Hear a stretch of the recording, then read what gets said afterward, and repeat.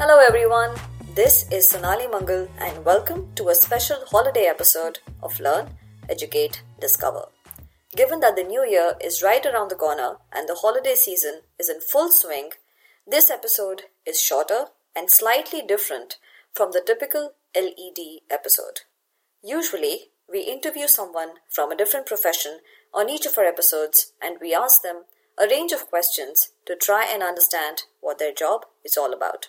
The goal of this podcast is to try and educate our listeners about as many different kind of jobs as we can so that someone listening to the show can decide, does a certain job sound interesting to them, and if yes, how do they go about exploring it further.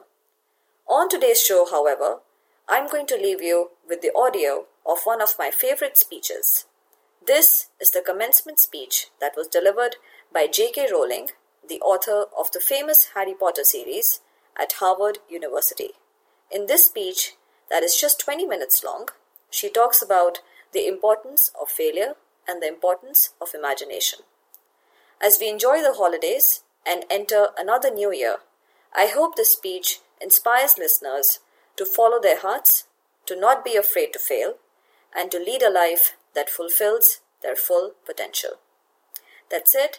A very happy new year to all of you, and I hope you enjoyed the speech.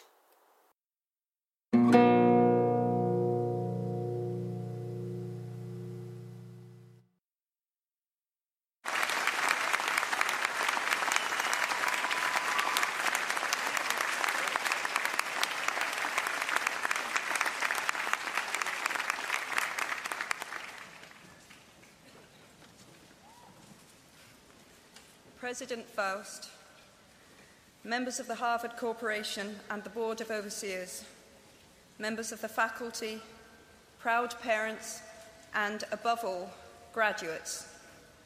The first thing I would like to say is thank you. Not only has Harvard given me an extraordinary honor, but the weeks of fear and nausea I have endured at the thought of giving this commencement address have made me lose weight.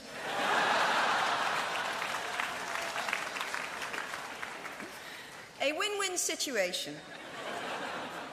Now all I have to do is take deep breaths, squint at the red banners, and convince myself that I am at the world's largest Gryffindor reunion.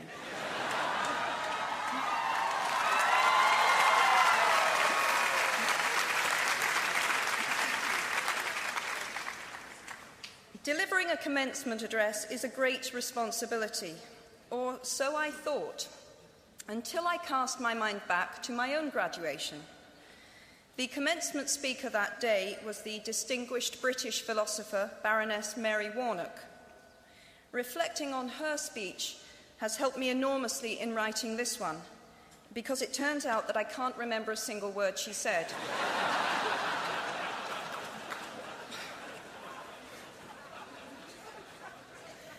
This liberating discovery enables me to proceed without any fear that I might inadvertently influence you to abandon promising careers in business, the law, or politics for the giddy delights of becoming a gay wizard.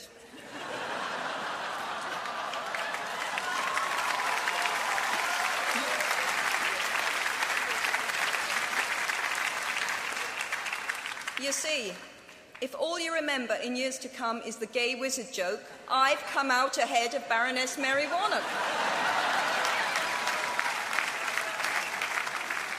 Achievable goals, the first step to self-improvement.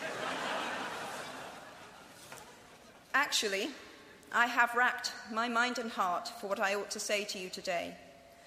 I have asked myself what I wish I had known at my own graduation, and what important lessons I have learned in the 21 years that have expired between that day and this. I have come up with two answers. On this wonderful day when we are gathered together to celebrate your academic success, I have decided to talk to you about the benefits of failure. And as you stand on the threshold of what is sometimes called real life, I want to extol the crucial importance of imagination. These may seem quixotic or paradoxical choices, but bear with me.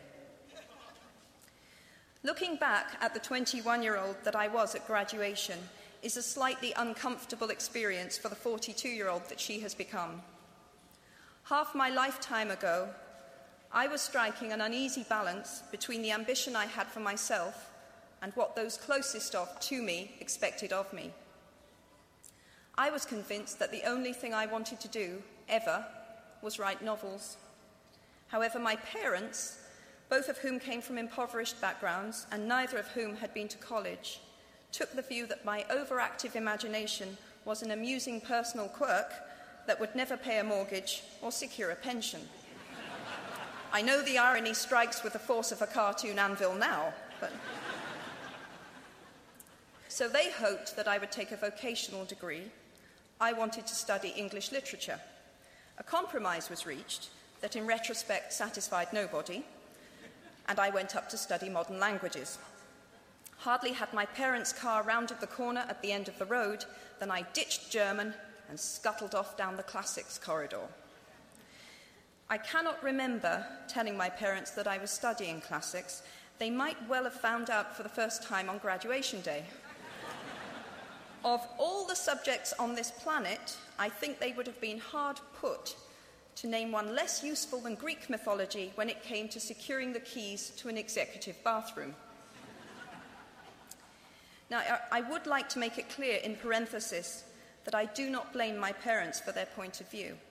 There is an expiry date on blaming your parents for steering you in the wrong direction.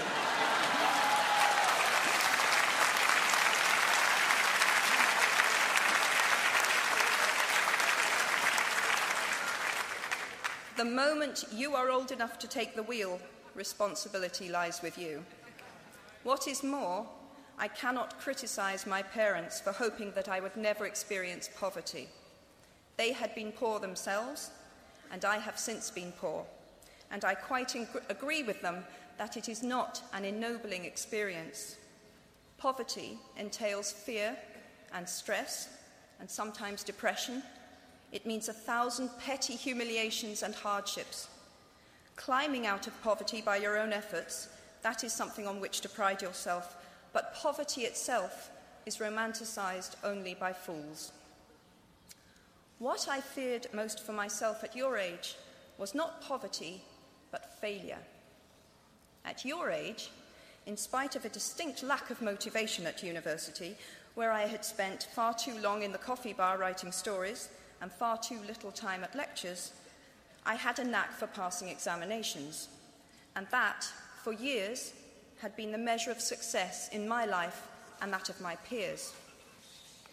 Now, I am not dull enough to suppose that because you are young, gifted, and well-educated, you have never known heartbreak, hardship, or heartache. Talent and intelligence never yet inoculated anyone against the caprice of the fates, and I do not for a moment suppose that everyone here has enjoyed an existence of unruffled privilege and contentment. However, the fact that you are graduating from Harvard suggests that you are not very well acquainted with failure. You might be driven by a fear of failure quite as much as a desire for success. Indeed, your conception of failure might not be too far removed from the average person's idea of success. So high have you already flown. Ultimately, we all have to decide for ourselves what constitutes failure. But the world is quite eager to give you a set of criteria if you let it. So I think it fair to say that by any conventional measure, a mere 7 years after my graduation day, I had failed on an epic scale. An exceptionally short-lived marriage had imploded, and I was jobless, a lone parent, and as poor as it is possible to be in modern Britain without being homeless. The fears that my parents had had for me and that I had had for myself had both come to pass, and by every usual standard, I was the biggest failure I knew. Now, I'm not going to stand here and tell you that failure is fun.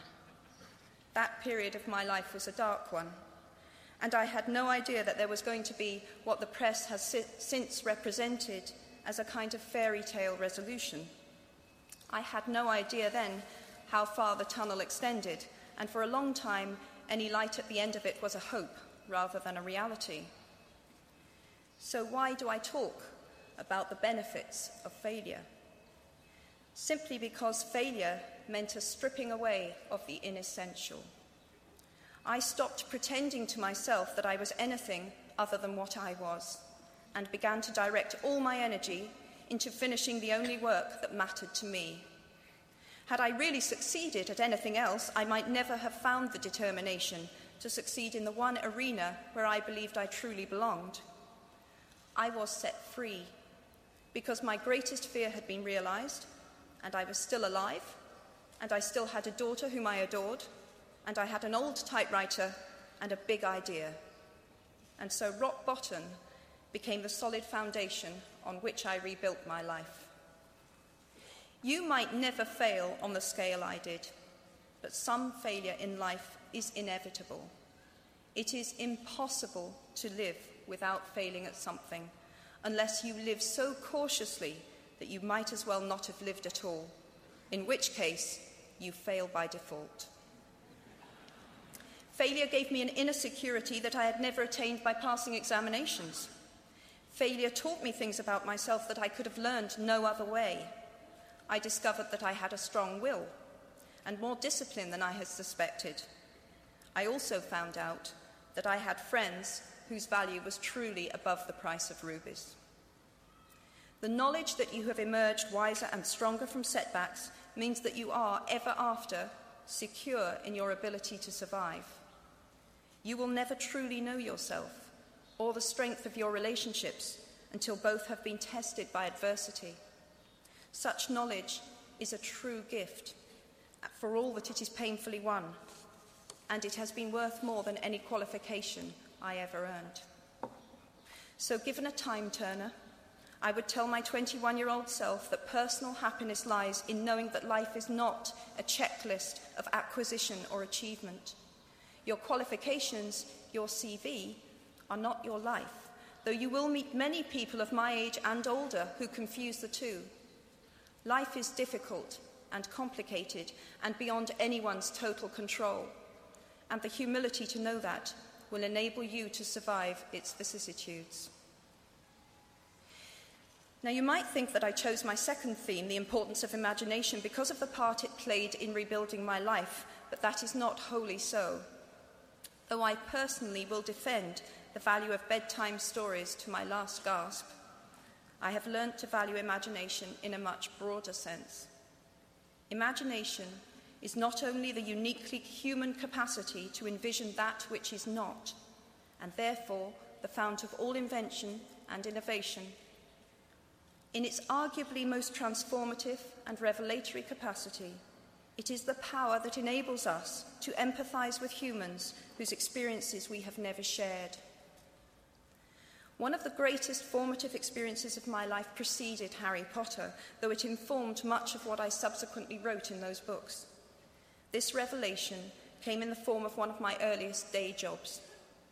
Though I was sloping off to write stories during my lunch hours, I paid the rent in my early 20s by working at the African Research Department of Amnesty International's headquarters in London. There in my little office, I read hastily scribbled letters smuggled out of totalitarian regimes by men and women who were risking imprisonment to inform the outside world of what was happening to them. I saw photographs of those who had disappeared without trace, sent to Amnesty by their desperate families and friends. I read the testimony of torture victims and saw pictures of their injuries. I opened handwritten, eyewitness accounts of summary trials and executions, of kidnappings and rapes. Many of my co-workers were ex-political prisoners, people who had been displaced from their homes or fled into exile because they had the temerity to speak against their governments. Visitors to our offices included those who had come to give information or to try and find out what had happened to those they had left behind. I shall never forget the African torture victim, a young man no older than I was at the time, who had become mentally ill after all he had endured in his homeland. He trembled uncontrollably as he spoke into a video camera about the brutality inflicted upon him. He was a foot taller than I was and seemed as fragile as a child. I was given the job of escorting him back to the underground station afterwards, and this man, whose life had been shattered by cruelty, took my hand with exquisite courtesy and wished me future happiness. And as long as I live, I shall remember walking along an empty corridor and suddenly hearing, from behind a closed door, a scream of pain and horror such as I have never heard since. The door opened, and the researcher poked out her head and told me to run and make a hot drink for the young man sitting with her. She had just had to give him the news that in retaliation for his outspokenness against his country's regime, his mother had been seized and executed. Every day of my working week in my early 20s, I was reminded how incredibly fortunate I was to live in a country with a democratically elected government where legal representation and a public trial were the rights of everyone. Every day, I saw more evidence about the evils humankind will inflict on their fellow humans to gain or maintain power. I began to have nightmares, literal nightmares, about some of the things I saw, heard, and read. And yet, I also learned more about human goodness at Amnesty International than I had ever known before. Amnesty mobilizes thousands of people who have never been tortured or imprisoned for their beliefs to act on behalf of those who have. The power of human empathy leading to collective action saves lives and frees prisoners. Ordinary people whose personal well-being and security are assured join together in huge numbers to save people they do not know and will never meet. My small participation in that process was one of the most humbling and inspiring experiences of my life. Unlike any other creature on this planet, human beings can learn and understand without having experienced. They can think themselves into other people's places. Of course, this is a power, like my brand of fictional magic, that is morally neutral. One might use such an ability to manipulate or control just as much as to understand or sympathize.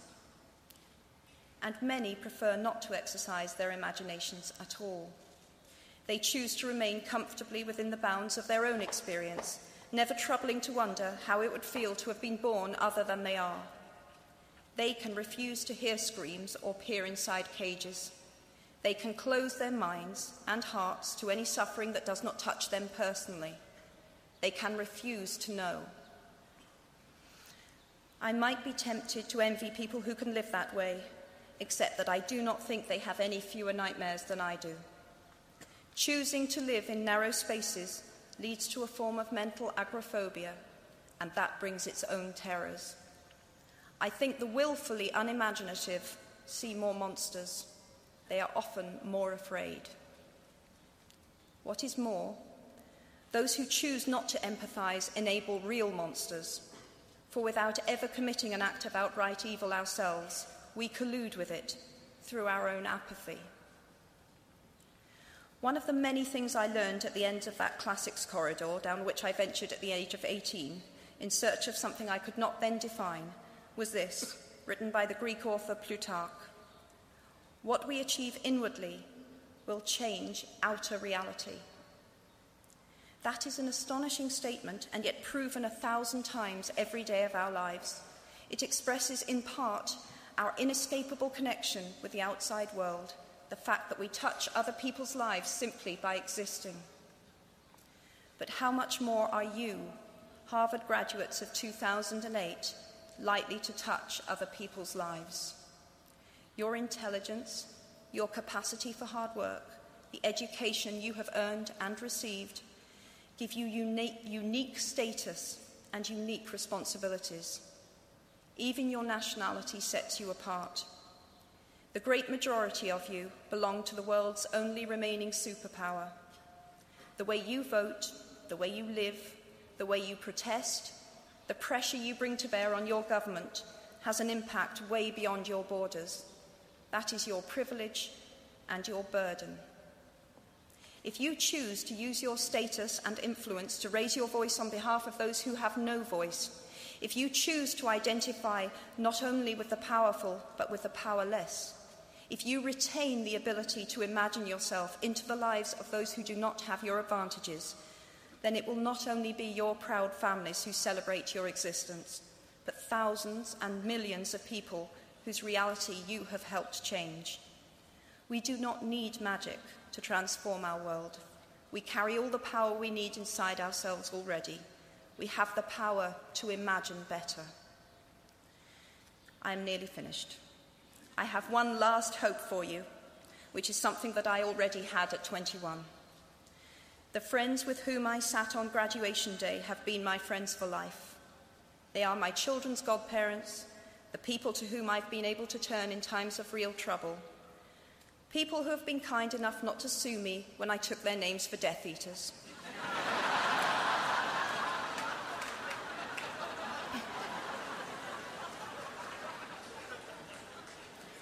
At our graduation, we were bound by enormous affection, by our shared experience of a time that could never come again, and of course, by the knowledge that we held certain photographic evidence that would be exceptionally valuable if any of us ran for Prime Minister. So today, I wish you nothing better than similar friendships. And tomorrow, I hope that even if you remember not a single word of mine, you remember those of Seneca, another of those old Romans I met when I fled down the classics corridor in retreat from career ladders in search of ancient wisdom. As is a tale, so is life. Not how long it is, but how good it is what matters. I wish you all very good lives. Thank you very much.